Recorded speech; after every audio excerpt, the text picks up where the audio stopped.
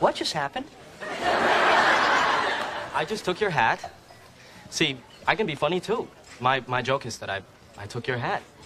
Well, that is funny. Can I have it back?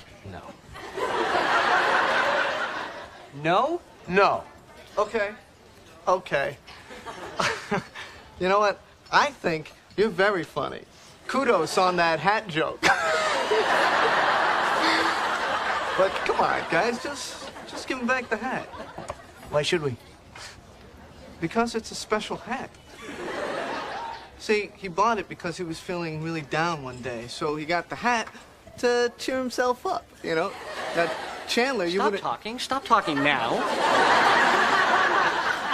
Let me just get this straight. You're actually stealing my hat? You got a problem with that? No, just want to make sure we're on the same page.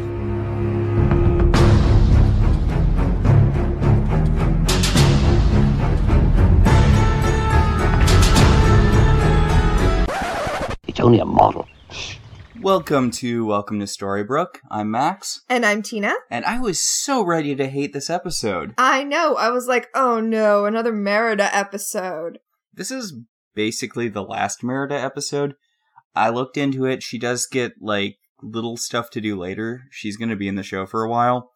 But she's going to be in the show in the same way Ruby was in the show for the first few seasons. Ruby! Gosh, I haven't heard that name in a dog's age. Oh, ugh. Sorry. That just occurred to me and I couldn't help myself. But this is an episode where the plot does not move forward at all. And I could care less. You know why? Because the show really needs more breather episodes? No. Fairy Tale Girl Gang.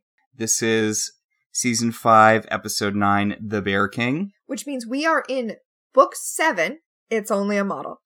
I don't know why they have a previously on. I mean, I guess to remind us of the Merida stuff, but basically none of the other things matter. Well, what I think is interesting is that the last 2 episodes happened simultaneously. The flashback events of The Bear and the Bow and the flashback events of Birth happened at the same time. And now Arthur and Zelena and Merida are all coming together. No one had any questions about Belle. Yeah, it's really mean. We're basically going to be all flashback this episode. This is another nested flashback. Like I said, these are the events from the last 2 episodes' flashbacks. And then we're flashing back from there to 2 years prior when Merida's father died in battle. Remember, we heard about that? Merida shot an arrow, but her heart wasn't true enough to make it hit the guy who was going to stab him. The helmed man whose face she's never seen. Wonder if he'll be someone. Remember the rules about characters who wear helmets. It's not to protect your face. It's if you're an attractive lady, or if you're a character we've seen before that the writers want to hide from the audience. And you know that it's not to protect your face because you will lift up the helm at plot-significant moments. And honestly, plot-significant moments are when you're most likely to get hit in the face with an arrow. So, a brief reminder. In the past-ish, King Arthur and Zelena are working together for some reason. I get why he recruited her, because he really needs a powerful magic user. She doesn't really have a good reason to stick around with him. She thinks that once he has Excalibur combined, he'll be able to protect her and her unborn child from Regina. She tells us that in the bizarrely informational exposition dump that we get at the beginning of this episode. Oh yeah, Arthur has a giant as you know bob. But I don't get it. I mean, Regina has other shit to deal with. Zelena could just leave. Zelena could leave and be safe and no one would come after her if she left the baby behind. But Robin Hood wouldn't rest until he had his kid back, and Regina would go with him. Yeah, but I mean, they'd have to push that back to after they're done dealing with the Dark Emma stuff, because no way Regina's going to leave Emma hanging. Which gives Zelena a pretty big head start. Yeah, but Zelena knows that they're on episode, 9, so that's going to get resolved pretty soon. That's giving Zelena way more credit than I would give her. So, Arthur's still talking about how they need to combine the sword and the Dark One dagger so he can rule I don't know. I have no clue either. This is apparently before the whole hostage situation where he got control over Merlin. No, this is after the events of the flashback from last episode. So this is right after Emma has shown up, gotten Merlin to shake off the control, and then taken both halves of the sword and Merlin. Right, because the reason he needs the thing he's going to be after this episode is so that he can... We'll get into it. It's dumb. It is really dumb, and it is also... Like, it's really, really MacGuffin-y. The idea that you're in a world lousy with magical items and you need this specific one right now is pretty convenient. Especially considering once we find out what the item does, it seems like something Arthur would have had use for maybe a few years ago, but definitely not now. Also, Arthur has already quested for it, and spoilers for the end of this episode, when he got what he thought was that item, it wasn't magical, and I don't know why he would assume that the actual helm is still out there instead of that the helm was only a legend and not real. When we find out what Arthur's motivation for doing the thing that he did this episode is, it also still doesn't make sense. Wait, why would he have even heard of the helm? Wait, how did he know what to think the helm was when he took it off of Fergus? No, there is literally no reason for Arthur to do any of the things he does in this episode. Okay, well, this is all... Let's skip over all of the plot holes and get to the parts that are good. A thing I'm sure was said many times in the Once Upon a Time writer's room. God, if we did that, we'd be skipping over basically most of the episode. So, the episode proper opens. I say the episode proper even though we had that little scene with Arthur and Zelina. It's not proper till Merida's on screen. Well, no, I think of the part of the episode with Arthur and Zelina as more of the previously on, because it's just them recapping more. Okay, speaking of things that get said over and over and over again, I'm going to say this right now, and then many times for the next hour. All right. Did they even watch Brave? See, I was going to suggest that we rewatch Brave before diving more into the Brave stuff, but then I was thinking about that too. Yeah, but then I was like, you know what? The writers clearly didn't rewatch Brave. Why should we? Okay, she is at Merida. Merida is at Fergus's grave. And she's all sad, which is fine and makes sense because he was her father. And she's talking about how hard it's going to be to lead the kingdom. And she just wishes there was someone she could talk to who knew what it was like to lead a kingdom. She had to have forgotten what actually happened in the movie. Because as we see repeatedly in the movie, Eleanor is the one who's leading the fucking kingdom. Oh, wait, you know what? Maybe Eleanor's not around in Once Upon a Time either. Yeah, I mean, we did mention a few times in the last Merida episode that Eleanor never shows up, and, I don't know. I was going to apologize for that, because someone calling herself Eleanor shows up in this episode. Yeah, Queen Eleanor is there, next to Merida at the fucking grave, like, yes, I wish your father was here too, which makes sense because of course you miss your husband.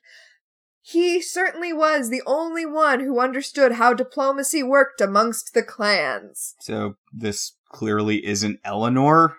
Because Eleanor was pretty big on teaching Merida how to fucking lead the country, because that's what Eleanor was doing in the movie.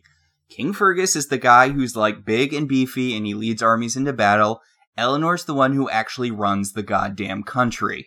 To be fair to Once Upon a Time, I really like to give Once Upon a Time credit, because one of the things that they do really well is cast actors who actually look like the characters they're supposed to look like. Ariel looked like Ariel. Elsa looked like what a human Elsa would look like. Apparently the guy who normally does that had maybe the day off when it came to casting Eleanor.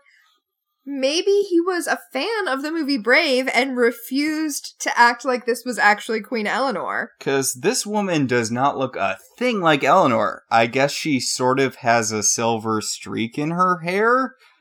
Also, she's not wearing an outfit that calls back to Eleanor's outfit at all. Which, again, is okay. I mean, Snow White's outfit doesn't call back to Snow White, but really the modern princesses, people from the modern movie, have looked dead on like their characters. And even Merida, who, as I think I pointed out a few times, has a distracting Kristen Wiig-ish air about her, still looks enough like Merida, where you see her and you're like, yeah, Merida. Well, also they put her in a terrible red wig and an outfit that calls back to Merida's outfit. At least put Eleanor in some distinctive green garb. And it's so weird because they went fairly over the top to get, dudes who look like the 3 clan sons. But Eleanor is comforting Merida by her father's grave about how her father was a great leader and Merida will figure it out because she's his daughter and his leadery blood runs through her veins and whatnot. Also, I feel like I want to point out, 2 episodes ago, I theorized that the country was Dunbra, and there were only the 3 clans, and the royal family was drawn from the 3 clans, but this episode confirms that very cool idea is not the case. Clan Dunbra is its own clan. Just throwing that out there. So we flash back to about the time where Merida's dad totally ate it. Well, actually, this is a few years before it. The Chiron tells us it's several years ago, but we do know that it is after the period where Brave happened. Yes. We see Fergus riding up on his horse, and he gets off the horse, and you see just his bottom half, so you can see his peg leg as he dismounts. And then he pulls down his face-concealing cloak to reveal that it's Fergus. And it has... And God, if they couldn't be bothered with decent hair that goes on the head, you don't even want to know what they glued to his face. I'm getting Hercules the Legendary Journeys flashbacks here. I just wanted to bring up that they do show his peg leg at the very beginning, because for the rest of the episode, he will do this weird limp thing, but they won't actually show his bottom half, because I guess it was too complicated for them to do that. This quick shot is, as far as I can tell, the only time we actually see the peg leg. So, he has arrived at the witch's cottage. You may remember her as the witch from Brave. And every Miyazaki movie. Yes. They did a good job with her. She looks like the witch from the movie. Yes, she does. This is a running thing throughout this episode. The characters who are sort of peripheral to the story are way more engaging and likable, and I would really much rather watch an episode that's just about this lady. I do like her, and I like the way that the actress played her. I just was the whole time thinking this could have been Emma. This could have been Morgan Le Fay. Oh, Mad Madam Mim. Mad Madam Mim. Who apparently has at least one fan amongst our listeners. So anyway, the king has shown up to this witch's cottage because he needs something for an upcoming battle. Okay, but first he does that really annoying... He draws his sword on her, and he's all like, "Oh, I'm all imposing and threatening, but actually I need a favor for you. That was a fake out." Yeah, he's like, "You turned my wife and sons into a bear. I need your help." And she's like, "Yeah, okay, but you're gonna owe me a favor." He's like, "So should I ask what that favor is?" And she's like, "Nah, it'll be fine." Nope, just sign this binding contract. It all worked out. I want to point out, this witch is not, a particularly powerful or special witch. So, the fact that Arthur has Zelena in his service, and yet he's looking for a piece of her magic, is deeply, deeply pointless. Actually, we'll talk about that. I actually have stuff to say about that in a few scenes. But it's funny because when Fergus went to her, I thought, come on, Fergus, you know that she only has one spell, and that's turning people into bears. And then I thought, oh, if you're working, that would be very useful. Yeah, just turn into a bear and maul the shit out of people. I mean, Mor'du was good at what he more did. Yeah, she doesn't turn him into a bear, though. She gives him a magic helmet, and she tells him that if he wears it into battle, he will... get exactly what he needs. Yes. The idea is that it will rally his men. And the darker idea is that it will control his men and they will fight his battles for him, even if they wouldn't want to, given free will. Yeah, that's just implied, though. It's not outright stated.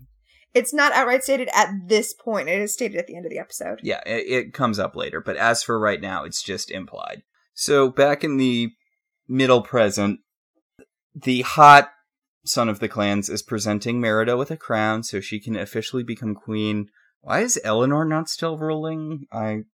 This is probably one of those kingdoms where it doesn't pass through marriage. But through blood. Yeah. I also don't get, if they weren't going to accept Merida as queen, why wouldn't they have just had one of King Fergus's sons be king? I mean, because it was never about not... Gender? Okay, I'm so glad you said that, because that's the other thing that makes me really upset this episode. When we cut back to 2 years ago, which is when the flashback is set, when they were fighting the battle, all of a sudden these guys are raging misogynists. We did not see that. It's true that there was kind of a feminist empowerment message in that Merida didn't want to feel confined to the roles of a queen. She wanted to be able to do things that were traditionally reserved for men. But there weren't really a lot of people stopping her from doing that, other than her mother, whose main concern was, you need to also learn the diplomatic arts. Yeah, because one of the big things about that movie was, hey, don't reject stuff that's feminine just because it's not making you into an action hero. That stuff is actually really important to leading a goddamn country. But the men of the other clans didn't think that she was weak because she was a woman. They all saw her shoot at the beginning of the movie. And also, a big thing throughout the movie Brave, unless I'm misremembering, which it's been a while, is how much all of the other clans respected Eleanor. That is definitely a thing. Also, I know that the idea was they kept it secret, but I'm sure there's lots of people who whisper, don't piss off Merida, she'll turn your ass into a bear. So the way they treat her, especially during the flashback, which, as I said, happens after the events of Brave, makes zero sense if you have seen the movie Brave. So I think this is the second time I'm going to say it. The writers of Once Upon a Time clearly did not watch the movie Brave. Yeah, none of them were in conflict with her at any point during that movie. They barely show up in that movie. And at the end of the movie, they're like, yeah, we're not exactly thrilled about the arranged marriage thing either. We're just going to push that off to a future date. Like, there's never a point where any of them is outwardly sexist, so it seems weird. And the thing is, it's very inconsistent in this show. Right, because that's what they're using as the reason they're not going to bow to her, but then they have a pretty quick heel turn, so what exactly is happening? This kind of goes back to the thing we brought up last time about how the people of the country of Dunbrook seem to change their minds willy-nilly about deeply held beliefs. Yeah. Oh, you shot an arrow really good? Okay, you can be queen. Oh, wait, you didn't shoot an arrow so good one time. I'm not sure I want you to be queen now. Oh, nope, you shot an arrow good again. We're cool. Yeah, pretty much. So Merida is about to be crowned when, it looks like you didn't invite a magical person to a ceremony. Okay, I really like this because, yes, that's exactly what it is. And usually it's a wedding or a christening, things which are, as I say, coded female. But here, it's a coronation. So, I love it. And yeah, anyway. Merida's outright aggressive towards this lady. She pulls a sword on her. It's the witch. Merida draws the sword and she's all, is this about the magic I took? And the witch is like, well, you begged me for magic. And, like, there was a whole thing here. Like, we did not have an antagonistic relationship in the movie. Did the movie not happen? Because you're acting like it did, but clearly it didn't. Yeah. But anyway, the witch is like, no, it's not about that. It's about an IOU your dad wrote to me. Now, I was going to collect from him, but whoopsie doodles, you got him killed. So instead, I need you to give me $10 bajillion. And Merida's like, I can't give you $10 bajillion. That's not a real number. And the witch is all, well, I guess you do have you do also have the option of just returning the helm I made for your dad to me, and then you won't owe me squat. And Merida tells her, I don't have the helm. And the witch gives her a very witchy time limit and tells her that she must return it by sundown, or else she will curse the kingdom. Sundown tomorrow. Yes. So she has a day. Keep that in mind because it makes a lot of what she does later weird and pointless. You know, I hadn't really thought about the fact that she has basically a 24-hour time limit, because the events that happen should take way more than 24 hours. It's like, this should be over the course of weeks, possibly months. So, when I went to Rome, I decided it would be the right time to read Angels and Demons. Did you map out how long it would take What's-His-Face to get from point A to point B to point C? Robert Langdon, and actually I decided to do it, because he's visiting, works of art, so I thought it would be a pretty cool tour. So first of all, there is no way he was doing that on foot. There is no way he was doing that as fast as the book said he was doing it. I couldn't do it in a day.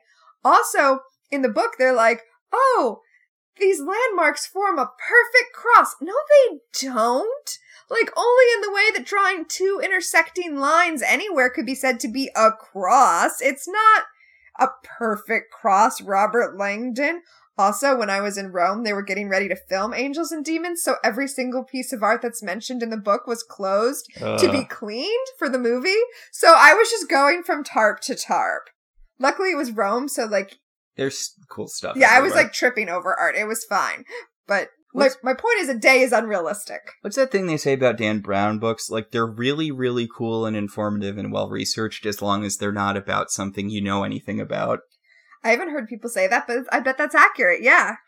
So Merida has three options at this point. Either she returns the helm her father got from the Switch, she pays the witch a lot of money, more money than her kingdom has, or the witch turns her kingdom into a kingdom of bears. Third option! Which, yeah, no, that sounds fucking awesome. I mean... Be queen of the bears! Yeah, the witch threatens her that way. She says, you will rule a kingdom of bears. And you and I simultaneously shouted, that would be awesome. Yeah, kingdom of bears. But no. Win, win, win, right? Yeah. So, Eleanor is digging through Ferguson's drawers to try to find the helm, which is optimistic of her. Right? And Merida's like, you're not gonna find it there, cause the guy who killed Dad kinda took it. Yeah, go figure, he was wearing his armor when he was killed in battle. So now Merida needs to go on an epic quest to find the guy who killed her dad in the off chance he still has this stupid fucking helm. But she has to do it within 24 hours. Yes, and hopefully this guy is still within finding distance. Also, important here, the witch kind of taunted Merida about how her father was a bad king. And now Merida's all worried that he used magic with the helm. And as we know from the Bow and the Bear, if you use magic, you're a bad leader. You need to use force. It's interesting how Merlin seemed to be doing a fairly stand-up job leading Camelot with magic. If you use magic, you're a bad leader. I was going to cite another example, but I don't think we've seen any good kings or queens in this show up to this point. Outside of maybe Midas, who seemed to be using his powers for good. I mean, he's the only one who seemed to have a kingdom that didn't have any major issues. Yes, I'm trying to think. I can't think of any other good kings. Anyway, there's a pointless squabble where Eleanor tries to convince Merida not to go after the knight who killed her father and get the helm back, which is ridiculous, because what's your plan B, Eleanor? Kingdom of Bears. She was a bear. She's like, you can be a bear. It's fine. Yeah, that's a good point. Anyway, 2 years ago. 2 years ago, they're getting ready to fight with an invading army when one of the clan sons decides it would be a good idea to sexually harass the king's daughter. Well, the king is standing right there. That always goes well for people. Seriously. But King Fergus does what is probably not the best thing to do. He's like, this is my daughter, and if any of you disrespect her, she's gonna run crying to me, and I'll take care of the situation. So calm down, boys. That will definitely make them respect her. I do like her outfit. I like her war outfit, which is basically her blue dress, but with leather armor over it. Yeah, it's a neat outfit. But she talks about how soft all of the men in their army are because they're writing love letters to their sweethearts, which seems like a really weird assumption to make. Also, Merida, don't mock them for that. If soldiers at war didn't write letters to their sweethearts back home, what would we read to narrate the Ken Burns documentary? So Fergus is like, hey, shut up. They're not writing love letters, they're writing their wills, which seems like kind of a little too late, but... Edgelordy? No, it's like, I'm so dark. I'm gonna sit here and write my will. I'm like, deep and dark. And also, I didn't think ahead and write my will when I was at home before I left for battle. Yeah, see, I didn't think of it as edgelordy so much as not having great preparation skills. A thing can be two things. You do that before you leave.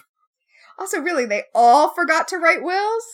Also, they're children. They're 18-year-old boys. What do they possibly have? Whoever kills me gets all my stuff, because I'm going to be wearing all my stuff. So whoever finds my corpse gets all my stuff. It's video game rules out here. So, Merida's dad gives her his training bow. It was the first bow he ever took into battle. So it's not a training bow, but... It's a really old bow. That, let her use a goddamn new bow. I know symbolism or whatever, but... I don't know how bows work. I don't know if newer is better. I know you have to replace the string every so often, because it wears out. I assume he replaced the string. But... He's like, so, since you're about to go into battle, it seems like now would probably be a good time for you to learn how to fight. Yeah, you know what a good time to learn to fight is? Right before you go into battle. Isn't she going to be with the archers anyway? Shouldn't she be with the archers anyway? Okay, actually, you talked me into being okay with this. With her multi-classing? No, probably the plan is for her to be with the archers, and... Fergus is probably thinking she should know close-in melee fighting in case the line breaks and the archers find themselves in hand-to-hand. So... Which explains both why she wasn't previously trained and why she needs to be trained on a sword. He tells... Your complaining talked me into it. So, he tells her he's got someone to teach her how to, do the hand-to-hand stuff. And she's like, how dare you get a man to teach me how to fight? And the trainer kicks her ass, knocks her to the ground, removes their helmet, it's Mulan, and she says, I am no man. Yeah, remember earlier when we were talking about how when someone takes their helmet off, it's either because they're a sexy lady or because they're a previously introduced character? This one's both. Yeah. Also... Mulan was introduced with this very trope. Does she gets a twofer on this one. Yeah. Also, Mulan shows up and makes us wish that she was the main character of this show. Because in this one episode, she has more motivation and arc than basically anyone else this season. Although I am really upset about what's happening with Mulan. Why is she even in the Enchanted Forest? Yep. Why is she not with the Merry Men? Yeah, what happened to that? We don't actually get a good explanation for that. I mean, the explanation is that she doesn't want to talk about it, but I want to hear it, girl! Yeah, you clearly have so much stuff going on. Why isn't the show about Jamie Chung? We cut from Mulan being a badass lady warrior in the past to her being a different kind of badass lady warrior in the future. Yes, in the past, she's all about, I'm going to teach you about honor and fighting with honor. Yeah, she didn't mention honor much in the previous things we've seen her in, but now she is super about honor. She's enough about honor in the Mulan movie that I will allow it. Yeah, it doesn't bother me. It just seems like, okay, so were they watching Mulan instead of... Instead of Brave? Yeah. That is a hilarious idea. I kind of love the idea that they were supposed to watch Brave, and then they started watching Mulan instead, and then they realized it was getting late, and so they quickly wrote this episode without rewatching Brave. That's my Once Upon a Time writer's room fan fiction. That's what I assume happened in the writer's room. Because you know who else had a father who was, a warrior, and he had some difficulty walking, so she took his place in battle? Holy shit. Holy shit! Yeah. Yeah. But we cut to Mulan in the present, being slightly in the past, but the present for this episode, where she is on a little bit of a Jessica Jones bender. Yeah, she is, she's some sort of enforcer now. Yep, she goes around beating up dudes for somebody. We're not really clear on this, and it doesn't super matter. Yeah. But she beats up a bunch of dudes. Bunch of randos in a bar, and Merida shows up, and Merida's like, I blew who knows how many of my 24 hours looking for you, and look at you, you're mildly disheveled. What the hell's wrong?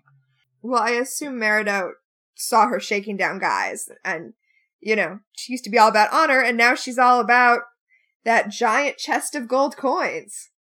Yes, she beats up all the guys, and she takes a giant chest of gold coins for them. And she tells Merida, honor won't fill my purse. Merida offers to pay her a bunch of money if she... But not as much as is in that chest. Yeah, Merida tosses her a tiny bag of coins, and she's like, if it's gold you're looking for, then you should help me out anyway, because I've got gold for you. If honor isn't enough... Okay, fine, whatever. Mulan says she will help on one condition. And that condition is that Merida does not ask her to fill in her backstory as to where she's been. Fuck you! It's sort of the Lancelot, weren't you dead? Don't worry about it. Yeah, except that clearly a lot of interesting stuff has had to happen to bring you to this point. Merlin, how did you appear to me as an usher when I was a kid when you were stuck in a tree? Don't worry about it. It's fine. All these characters are doing really, really interesting stuff off screen so we can focus on, I don't know, Mary Margaret sighing dramatically or, oh, Zelena. Ugh, speaking of Zelena, we're still in the present, and now we are with Zelena and Arthur looking for the helm. So they break into the witch's cottage and they encounter a wolf. It's been a while since we've seen a wolf, right? It has been a while since we've seen a wolf.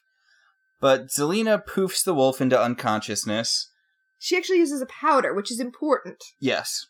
Poppy powder? It's not said, but we can assume. Sure. And the witch emerges from the corner and is like, hey, I don't like when people throw shit at my guard dogs and make them pass out. Okay, given what... We'll need to talk about this later, but the witch has enslaved this wolf. Yes, I think that makes my interpretation of the end of this episode correct. And like you said, we'll talk about it when we get there. So the witch is like, do you know how dumb it is to break into a witch's house? And Zelena's like, well, I'm a much more important character than you, so fuck you! Do what we want or I'm gonna drown you in this motherfucking cauldron, motherfucker. I mean, to be fair, Zelena is a much more powerful witch than this witch, so... So why are they wasting their time looking for the thing that this witch created? Clearly Zelena could just recreate it like she did the fucking Excalibur Dark One dagger. Don't think about it too hard, Max. She could just whip up another one right now. The witch's spellbook is right there. She could whip up another helm. We saw the witch make the helm for Fergus. But instead of doing that, instead of making a helm for Arthur, and then maybe asking for a boon from the King of England, instead she just tells him that she doesn't have the helm and she sent Merida looking for it. Also, she used some of Fergus's hair to create the helm the first time around, so why would it even work for someone who wasn't him? Or related to him. Or related to him. Or wearing the same terrible wig. Well, theoretically he could... The wig is buried with him. Well, I was going to say, theoretically, since stuff apparently doesn't biodegrade here, probably just find the wig and, There's no way that wig biodegrades. But yes, you are correct. We cut from the witch telling Zelena and Arthur that she doesn't have the helm anymore, but they can blah blah blah locate her spell, find it, blah. So Arthur and Zelena are off to find Merida, who is looking for the helm, so that they can find the helm. And we cut to Merida and Mulan looking for the helm. And what they find... They go to the battlefield where the battle took place. Yes, and they find an arrow sticking out of the ground. And it is the arrow that Merida fired, trying and failing to protect her father. Somehow, it has been stuck in the ground for 2 years and not disturbed. See, when she fired the arrow, it missed the guy who killed her father, but it caught some of his cloak. Which is still wrapped around the arrow's shaft. Yeah, so it's been 2 years. The arrow's still there. That piece of the cloak is still there. Mulan's like, okay, so... What? Yeah. Mulan's like, okay, so we got this, and apparently that'll help us track the dude. Well, they're gonna go back to the witch and have the witch cast a locator spell. Which, smart. But Merida stops her because she's like, no, seriously, what happened, backstory-wise? And Mulan's like, aren't we on, like, a really, really specific timeline here? And Merida's like, you knew my dad. Be sad that he's dead. Which I think is a valid emotion. I guess, but, I mean, she was sad he was dead when it happened. It's been 2 years, Merida. 2 years. It's not like she didn't know Fergus was dead. She was there when he died. Anyway, 2 years ago, Mulan and Merida were training. And Merida managed to knock Mulan down because the, day and a half they've had to do this has taught Merida to be an expert fighter. They got a montage! They didn't actually get a montage. There was a montage off screen, and now Merida knows how to fight. It's implied that we're stepping in at the end of a montage. This show was literally too lazy to even give us a montage. We literally had an off-screen montage. The hot clan son's like, ooh, congratulations, a girl beat another girl. And Merida's like, you're the girl, girly man. And I'm like, what? What is the message here? Yeah, maybe don't be shouting gendered insults at people. Also, okay, 2 episodes ago, they were giving us mostly wide shots so we could see all the woad. And I just have to say, his face is so pretty. Yeah. I mean, he's not Merlin, but... Yeah, no. He's a acceptably hot replacement for when we don't have Merlin in these episodes. I would mix my genes with his and make royal babies. Yeah. Plus, he's got pretty good pecs. I'm not surprised that he's wandering around topless in fake Scotland. Which you have to imagine, not the best environment for being topless in. Good point. Well, he does have a cloak thrown over his shoulders. Well, he's pulling an Emma Frost, where he's got a giant fur coat on, and yet he is still showing all of his boobs. Yes, that's exactly what's happening. He's got a weird chain thing holding his cloak closed, by the way. Yeah, I don't get that. It looks like he bought a piece of chain at Home Depot to close it. It looks like he's starting a Power Girl cosplay. Since we're talking about unrealistic boob armor, let's spare a moment for Mulan, who is not wearing your typical unrealistic boob armor. She's not wearing the stuff where if you fell in it, it would pierce your sternum, but they still felt the need to give it just the tiniest little bit of boob. Yeah. Like, they didn't want to be unreasonable, but they still wanted to be clear that this is armor you could fuck. I don't get what the logic is there. Do they think it's supposed to be supportive? Just wear a bra under, plate. You probably have a corset under. Yeah, or whatever. I do have to say, being a woman with large breasts who does want support when I'm going into battle, I would really want what Merida is wearing, which is an Elizabethan corset that just pushes you flat, holds everything in, and you can, run and fight, and you don't have to wear a bra under it. This has been Tina's Boob Support Minute. But breasts aside, Merida wants to know how she's going to get these men to follow her into battle, and Mulan's like, look, lady, I don't know shit about leading people. What I'm good at doing... certainly not your people. Yeah, I'm good at killing dudes.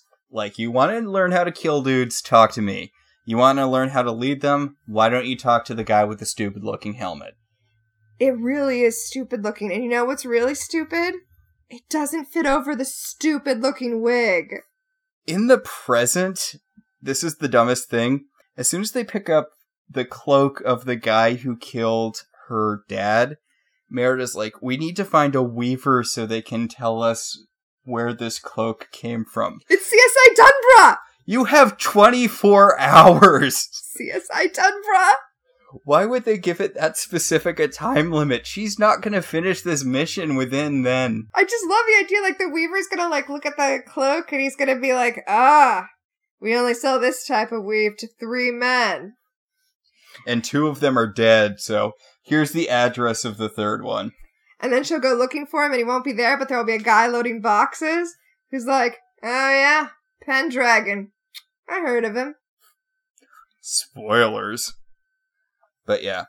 So Mulan uses her tracking skills. Her spider sense. She uses her spider sense to tell that someone is coming. And I say spider sense because it's completely useless because they're there 2 seconds later. It's weird though. She leans down, she touches the ground like she's looking at tracks, but then she's like, someone's coming, and Arthur and Zelena are standing in front of them. I thought she was feeling a vibration in the ground, which is also stupid because they teleported in. Yeah. So Arthur's like, where's the helm? I need it to save my kingdom. And Merida says, the witch threatened your kingdom too? And he's like, no, shut up. I need the helm. It's fucking magic. Give me the helm so I can lead my people or whatever. This is important though because Merida kind of lowers her bow at that point and is ready to team up with him when she thinks that his kingdom is in danger too. She's like, oh, she threatened your kingdom too? And clearly she's thinking, even though this man has just imprisoned her, if it's about saving his people, she will be on his side with him. Well, I mean, the Clansons were going to kill her brothers, and she's totally cool with them now, so... I'm just saying that as much as we were ragging on her 2 episodes ago, Merida is a good royal, especially graded on the curve that is the royals of Once Upon a Time. Yes. By the standards of Once Upon a Time, Merida is a good royal. And let's be honest, reality. Yeah. But not in other fictions. Right. Anyway, Merida gets all pissy when Arthur's like, no, it's magic and I need it to win the battle I'm about to fight. Merida's like, fuck you, my dad doesn't use magic. And Zelena's like, really? Really with the bow? Do you not get this? Bows are stupid. And she teleports it into her hand. And Merida's like, no, not my father's bow. Not the bow that my father owned, like he owned that helm you're looking for. Right. So Zelena says that they're going to use the bow and cast a location spell, and it will lead them to the helm. This seems like a very dubious use of location spells to me. Don't locator spells usually just find the person? I mean, I know they're usually looking for people and not objects, but if I own object X owned by so-and-so, I can find object Y owned by so-and-so. Yes, this seems like a very iffy use of the spell to me. As a dungeon master, I would not allow it. Zelena rolls a lot of natural 20s. Yeah, okay. Still. Zelena uses weighted die. I think that's the only reason. Yeah, no kidding. So, during this whole exchange, Merida is trying to kick Zelena's ass, and Mulan is holding her back, and I'm like, I know Zelena's powerful, but the two of you could probably take the two of them. This whole thing could have been over. I mean, Mulan went toe-to-toe with Korra. She can handle Zelena. Right? Like, you took down Mama Dragon. You don't need to be afraid of the Whirlvine that's flying around in her shadow. Right? Anyway, Merida is also really pissed because Arthur has told her what the helm does, and now that Zelena and Arthur are gone, she's just all alone and has lost faith in her father because she thinks he used magic to mind compel his troops to fight for him, and that's not cool. Yeah, Arthur's like, yeah, that helm makes dudes do whatever you tell them to do. We're gonna find it, and I'm gonna use it to inspire my army to beat the shit out of Merlin. And Zelena's like, God damn it, is that what we're doing? And teleports them off. Yeah. And then Merida's like, how can I lead a country if my father needed magic to lead the country? Okay, no, to be fair, finding out that your father was the king because he used magic to control people's minds, I mean, only assholes do that. You know who does that? Like everyone on this show. I was going to say Arthur. Arthur's only the king because he used the powder to mind control people. See, it's like a parallel. I think Merida is right to be upset about her dad using mind control. She's pulling a Harry in book 7 where she finds out that Dumbledore was actually kind of a sketchy dude. But like Harry, she has more important shit to deal with right now. Well, to be fair, she is dealing with it. I mean, mostly her sense of self is shaken, because if she's supposedly queen by divine right and her dad didn't deserve to be king, then she doesn't deserve to be queen.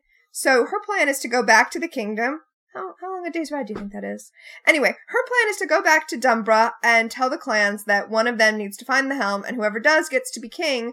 We cut back to the past before the big battle. Merida is standing by the one lake set with her dad. So he's standing by the lake holding the plot-significant helm. And Merida's like, hey, Dad, I have a really important question for you. Why do people follow you? Why are these people following you into battle even though they know a ton of them are super going to fucking eat it? And he looks significantly at the magic helm, and then he doesn't say the thing, well, if these people don't do this, then invaders are going to come in, they're going to murder their children, rape their wives, they're going to die anyway. No, that's true. But he says that people will follow him because they see that he is willing to die. Or that, I guess. I still think the more salient point is these dudes are going into battle because otherwise their homes will be destroyed. Well, yeah, but why is Fergus the one that they'll follow? Because he's got the most stuff to lose. Because he's the king? Yep. He's got the fancy stuff that's going to get wrecked by the invaders. But anyway, no, he says that the king needs to be someone who will be first into battle. First into battle, last leaving battle. Considering that that's what he thinks a king should be, maybe he and Eleanor should stop trying to discourage Merida from going into battle. Yeah. But he's like, I'm not afraid, I faced down Mor'du. And I'm like, yeah, but your wife is the one who kicked his ass. Ooh. Yeah, it's true. But, yeah. He's like, don't worry about me. I know I'm old and I can't walk very well, but I've got the bear spirit. I'm the Bear King. Which may be the title of this episode. Yeah. But Merida is inspired and she wanders off to leave Fergus to hold the helm ominously in front of the lake. So we cut from that to modern day Mulan, who has gone back to the witch's cottage. Yes. Let's go with cottage. Yeah, it's nicer. She brought the piece of cloak with her because she has a plan. Yes. Okay, so I'm so disappointed that the plot that this scene hints at does not end up happening. Yeah. Yes, let's describe it. I was going to say let's leave it at that, but no, let's describe it and then leave it at that. So, Mulan opens the door to the witch's house, hut, cottage, only to find, whoa, a wolf. Yep. Wolf jumps out at her, tackles her to the ground, and she's like... Wait a sec. You're not a wolf. Mulan is doing great in this situation, by the way. Mulan is straight up wrestling the wolf. She has her sword out at first, but then she's like, you know what? Fuck it. I'm gonna wrestle this wolf. She leads the wolf out to open ground where she knows that she has a better shot. And she lets the wolf knock her down so that she can knock over the witch's cauldron. I don't know how she knew that was going to work. I don't know how that did work, but it doesn't matter. The wolf jumps on top of her. And, did we just get a meet cute? 'Cause guess who that wolf is? Yeah, it's Ruby in a super sexy outfit. I know, redundant, right? Oh god, I missed you so much, Ruby. And this is an amazing meet cute.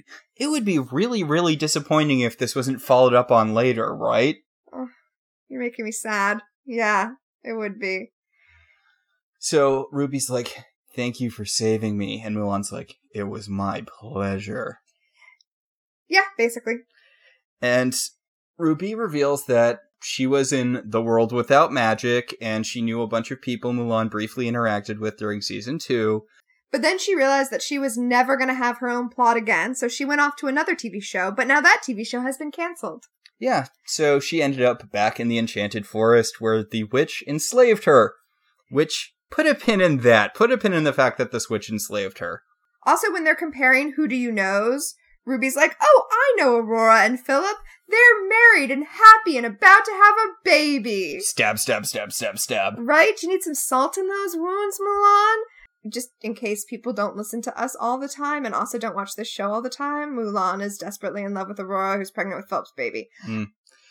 Although we did sort of get a little bit of the impression, or at least I did, that Mulan was actually bi and started out with a thing for Philip and then ended up with a thing for both Philip and Aurora. That is 100% what happened. Also, she should have just made her feelings known, because I feel like the three of them would have been a throuple, and all three of them would have been cool with it. Oh yeah, they totally would have rolled with it. When Philip sacrificed himself to save Mulan and Aurora, he's like, you two need to take care of each other. And Philip had a, you loved him, didn't you? And she's like, yeah, I did. And you loved him? And Aurora's like, yeah, I loved him. So, like, they could have made that work. They just needed to try a little bit. Mulan just needed to use her words. Anyway, we do this weird thing where we flash back to the moment right after Zelina was killed the first time, just in case you didn't believe that it makes sense for Ruby to be back in the Enchanted Forest. Yes, and also so that all of the other main credited characters can get in at least a compulsory sentence or two. Oh yeah, contractually obligated sentence. Yes. So David's like, I'm glad all of you could join us here at the end of season 3. We have defeated the Wicked Witch and are introducing Baby Neil to everyone. So this is after the time travel adventure, everyone. But before the Frozen season. All right, everyone got that? So Ruby's standing a little off camera during this. And then the camera shifts so that we can see Ruby and Snow weirdly looking about 2 years older. Strange that.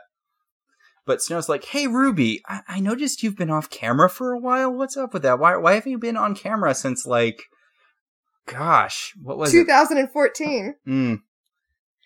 And Ruby's like, I'm not really happy in this town. It's like there's nobody who's like me. I wish there was someone who is like me in this town for me to spend time with and be with. And Mary Margaret's like, so you want to be around other werewolves? And Ruby's like, yeah, sure, that's what I meant. And she mentions that she's been spending a lot of time with Tiny. That other guy you might have forgotten about. Yeah. And that the two of them managed to harvest a single magic bean.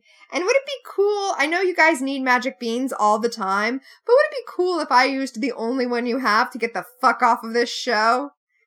And Snow White's like, I think I'd be mad if you didn't.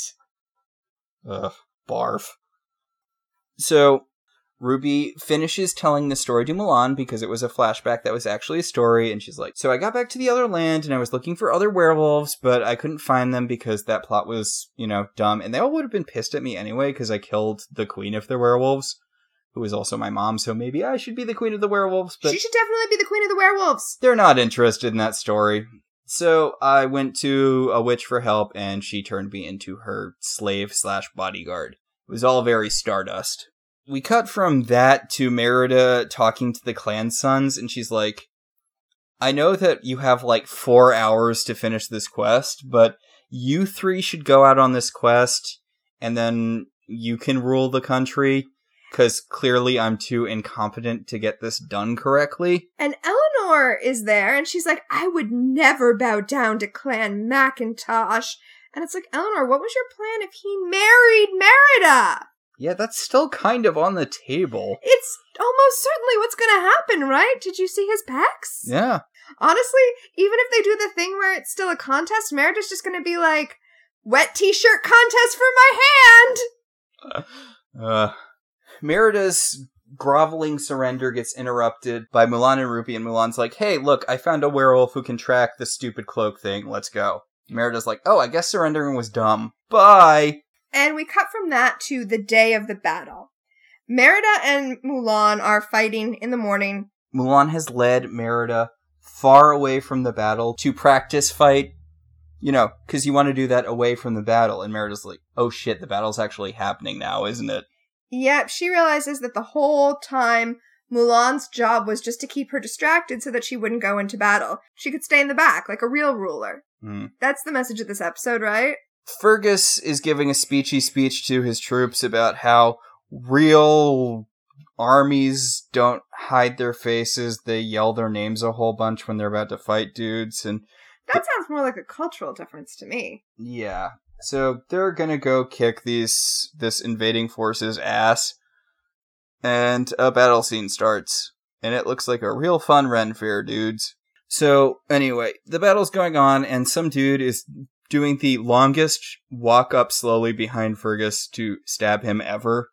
And Merida sees this and fires the arrow, but we all know how this goes, because she told us. Yep. Turns out her heart wasn't into not seeing her dad die, so her dad totally gets stabbed from behind. It's gruesome! It's weirdly gruesome for Once Upon a Time. There's, viscera and stuff.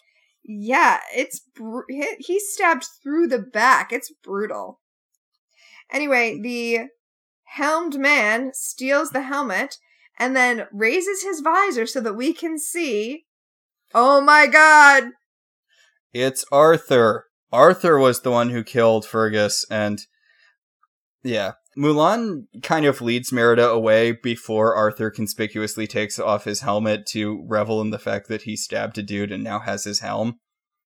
Yeah. In the present, Zelina and Arthur are standing at the only lake, and Zelina is using her magic to pull the helm out of the lake. And then she starts floating it very slowly towards Arthur. It's almost as if she's doing it to give someone time to shoot it out of the air with an arrow. But we don't know anybody with arrows this episode. Oh, you know what? Mulan uses arrows. We saw Mulan use arrows exclusively as her weapon until she teamed up with Mary Margaret, and then she started using her sword because Mary Margaret's the one who uses arrows. Yeah, and she's been using her sword this time because she's hanging around Merida now. Wow, poor Mulan. Yeah, she doesn't even get to choose her primary weapon. It's all defined by who's around her. Wow, she's got like a terminal case of sidekick-itis on this show. Not even just sidekick-itis. You know what she has? What? She has wild style syndrome. Yes, she should be the chosen one. She is the vastly more competent character who teaches the incompetent main character and then immediately gets overshadowed by them. She is the trinity of this show. So, blah, blah, blah. It turns out that the helm that King Fergus had in battle was actually just a regular helmet because he decided he didn't need to use magic to compel his troops to fight. And Merida's like, oh my god, character development. I'm getting all this character development. And Zelina channels me and she's like, oh my god, shut up. I don't care about any of this. Shut up, shut up, shut up. So for once, me and Zelina actually kind of, in sync. Weird, right? Does it feel weird? It feels weird and bad. It makes no sense that Arthur went into this long thing about it so Merida could have resolution on her plot. Right? Also, speaking of things that make no sense, Arthur explains that the reason he was in this land 2 years ago was because he was looking for magical items. He said specifically he was looking for the other half of his sword, and then he heard about... He came to Dunbra because he heard rumors that there was magic in Dunbra. There's magic fucking everywhere! You know what's notable about our world? The fact that there's no fucking magic? Yes, because there's magic everywhere! But specifically, he didn't know about the fucking helm. He's talking about it like he knew about the fucking helm, which he didn't. Where would he have heard about the helm? What? Oh my god. Who do we know whose superpower is gossip? Miss Ginger! Miss Ginger Watch 2018. Miss Ginger told him. Miss Ginger sent him a message in the Enchanted Realm about the magical helm. Wow, rhymey. I didn't mean to do that. Let's move on. So, Zelina's like, can we just have a fucking fight scene already? So Merida is going to fight Arthur, and Zelina is going to fight Mulan and Red, which sounds fucking awesome. And is actually kind of underwhelming because it turns out, guess who's super fucking competent? Ruby?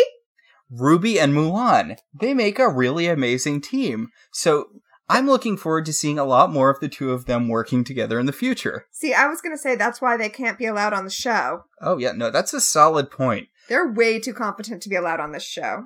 Because Mulan pulls her sword on Zelina, and Zelina's like, oh, I'm going to kick your ass, and Mulan's like, seriously, lady? Like, I can deflect fireballs. I already fought your mom. You mean nothing to me. But before she even has the chance to deflect a single fireball, Ruby's like, boom, sleeping powder, bitch! Yeah, Zelina pops a fireball, she takes one step, and Ruby sidelines her. It's pretty great. It is pretty great. Now, they don't, unfortunately, do the thing they should do, which is, have Ruby eat her while she's unconscious. Yeah, I know. In fact, they give her back to Arthur. In fact, they wake her up to give her back to Arthur. She is fucking unconscious here. She's gonna be awake in a few seconds. But she's like this weird drugged awake, where she's awake, but she can't really... stand on her own power. Yeah, they're Weekend at Bernie-ing her. Weekend at Bernie-ing? No. Weekend at Bernie-ing her. Yes. Weekend at Bernie-ing her. There you go. But Merida is successfully fighting off Arthur. And then she notices the helm, and he's like, yeah, dive for the helm in the middle of a sword fight. That's just the advantage I need. But unfortunately for him, he does not have magic, pointy sticks are effective against him, and 3 dudes with pointy sticks just showed up.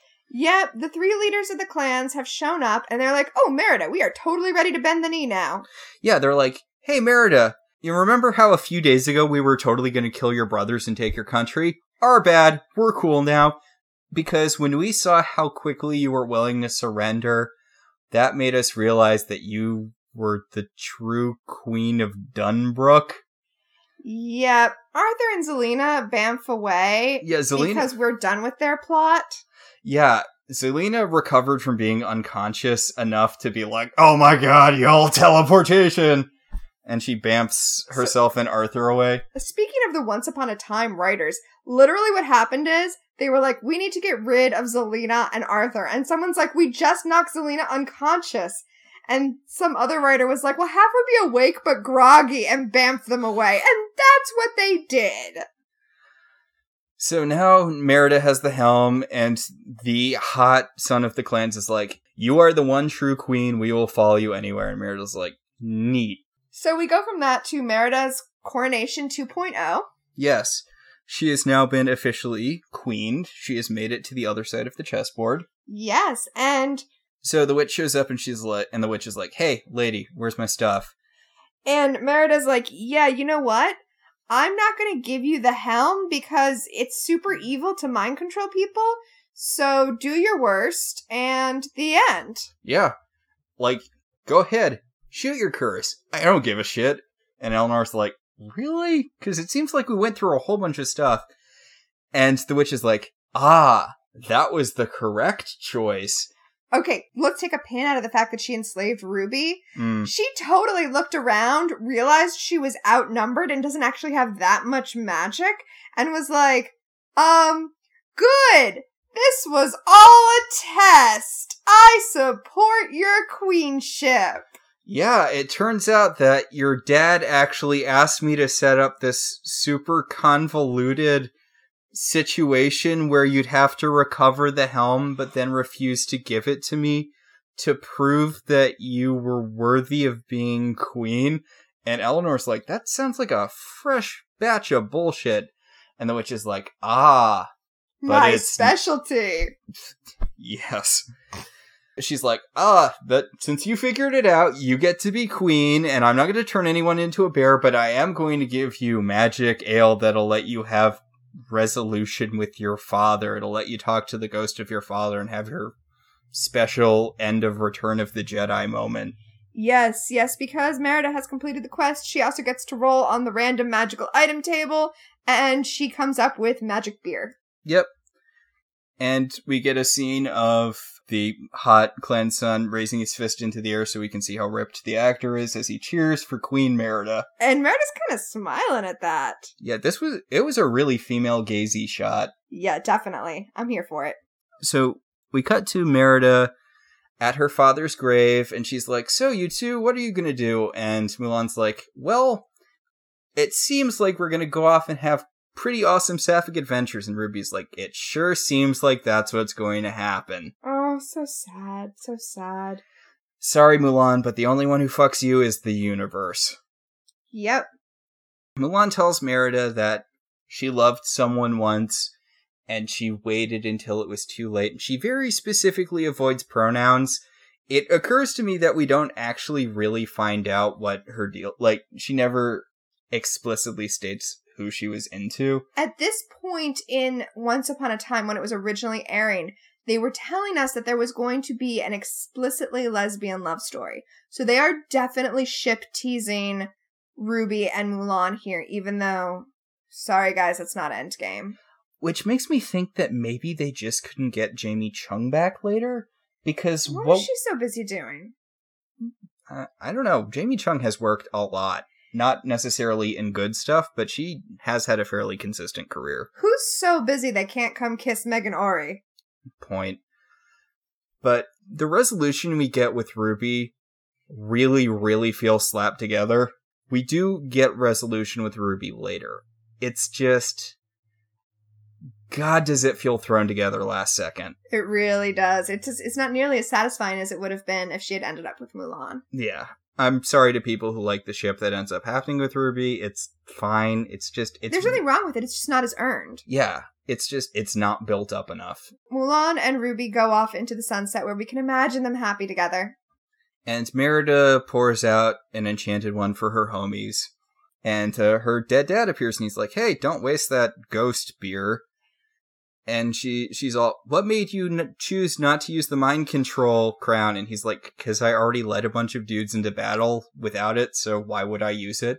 Why would I even have it as an object other than to teach you some weird abstract lesson about true leadership? Honestly, the fact, you're right, the fact that the helm exists is weird. It's weird and weird, but whatever. It got us to our awesome Fairy Tale Girl Gang. Yeah.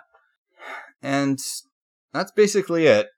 Yep, Merida gets to hug her dad one last time and also to vow revenge on Arthur. Yeah, I'm sure something will come of that. But anyway, that was this episode. I was afraid it was going to be terrible because I don't know if you've caught this, but we don't really care for Merida that much. But this episode was good. You know why? They brought us Mulan and Ruby. Also, stuff actually happened. And you know what this episode really proved? That Merida wasn't the problem? No, that the show needs to have filler. I thought you were going to say the show needs to have mashups. Oh, also that. But yeah, this show basically added nothing to the main plot. In fact, we took a really, really heavy break from the main plot. You know what? I think in other seasons of late Once Upon a Time, this episode would not be filler, it would be wheel spinning. Like, it's okay to not advance the plot as long as you're giving us a different story. Like, the Peter Pan season would have nothing happen to advance the plot, and also nothing happen. Yes. And we're gonna get a whole bunch of that in the Hell season. Oh, God. But this was like a breath of fresh air. And I didn't even have to talk about Hook, who I'm rapidly growing to loathe. I didn't even notice he was gone. Yeah. Do you think that's a good thing? So let's talk about fashion. All right. Because Ruby was here, even though Ruby's outfit I'm not even going to comment on. Well, it was another take on her peasant outfit, but, you know, Megan Orley is some sort of... I'm assuming at Megan Orley's birth, like, 3 fairies showed up and gave her, like... all of the gifts? Supernatural beauty and the ability to pull off literally any outfit. Yes. Yes. So, but you know whose outfit I really did like? Merida's battle dress. I loved Merida's battle dress. Yeah, it looked functional. Yeah. And it was a functional thing that also looked like something Merida would wear. It was on model for Merida, but also I could totally wear it into a fight. Yeah. So, good job on her. And negative points to Eleanor. I don't get what they were going with her. Ugh. It looked like she got all of the costumes they didn't have room to fit in other places. It really did. It looked very... thrown together. Yeah, it didn't look like it was made for Eleanor. It didn't look like they considered who Eleanor was when they made that outfit. And I think that's pretty much exactly what happened. Yeah. Also, not great fake hair this episode. This was not a good episode for fake hair. Oh, man. Or alternatively, it was a very good episode for fake hair. Depending on how much you like fake hair. Well, if fake hair wants to make its fake presence known... then it really did its job. Ugh. I guess that's going to wrap it up for this episode. Next episode, we are getting, sadly, back into the main plot. Yes, enjoy your Hook respite while it lasts, because the next episode is Broken Heart. And the Netflix summary is, when the darkness enters Hook and he clashes with Emma, the final pieces of the puzzle fall into place as events in Camelot catch up to the present. So that's it for us this week. This show is partially listener supported. If you would like to be one of those supporters, you can go over to our website, ilovetelevisionzines.com, and click on our Patreon link. You could also check out past episodes while you're there. We'd like to thank our current $5 and above patrons, Beryl, Patricia, Sam, Cassidy, Alex, Alicia, and Ryan. If you'd like to support the show in other ways, you can also rate and review us on iTunes. It helps other people find the show. If you want to talk about this episode, head over to our Facebook page, facebook.com/ilovetelevisionzines. We can also be contacted at ilovetvzines on Twitter, or at ilovetelevisionzines@gmail.com. So until next time, I'm Tina. And I'm Max. And this has been Welcome to Storybrooke.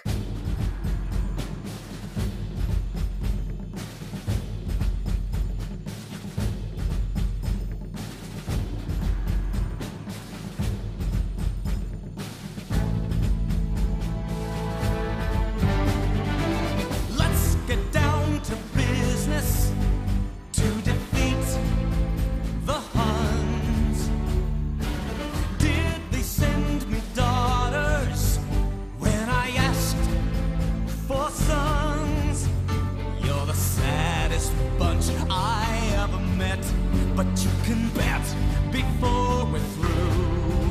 Mr.